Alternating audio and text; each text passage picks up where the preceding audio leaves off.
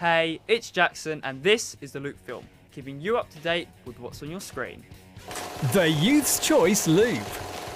The highly anticipated Thor Love and Thunder has finally been released. We see the return of Jane, but not as we remember her. Sporting Thor's hammer Mjolnir and a full suit of godlike armour, she really has changed. Will her and Thor rekindle their relationship? Will Thor take down the god killer Gore? Find out now, only in cinemas. The Loop. Being the biggest movie of all time, fans have been waiting a while for this. Avatar: The Way of Water has released lots of images of the film.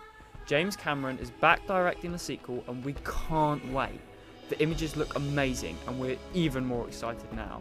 The Loop. Taron Egerton has revealed that he's met with Marvel Studios to discuss a potential role.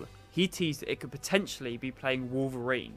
We think he would be a great addition to the Marvel Universe and can't wait for more information. Message us at Youth's Choice GA if you think Taron will be the right choice. The Youth's Choice Loop. That's it for the Loop Film today. Don't forget to follow us on all socials at Youth's Choice GA.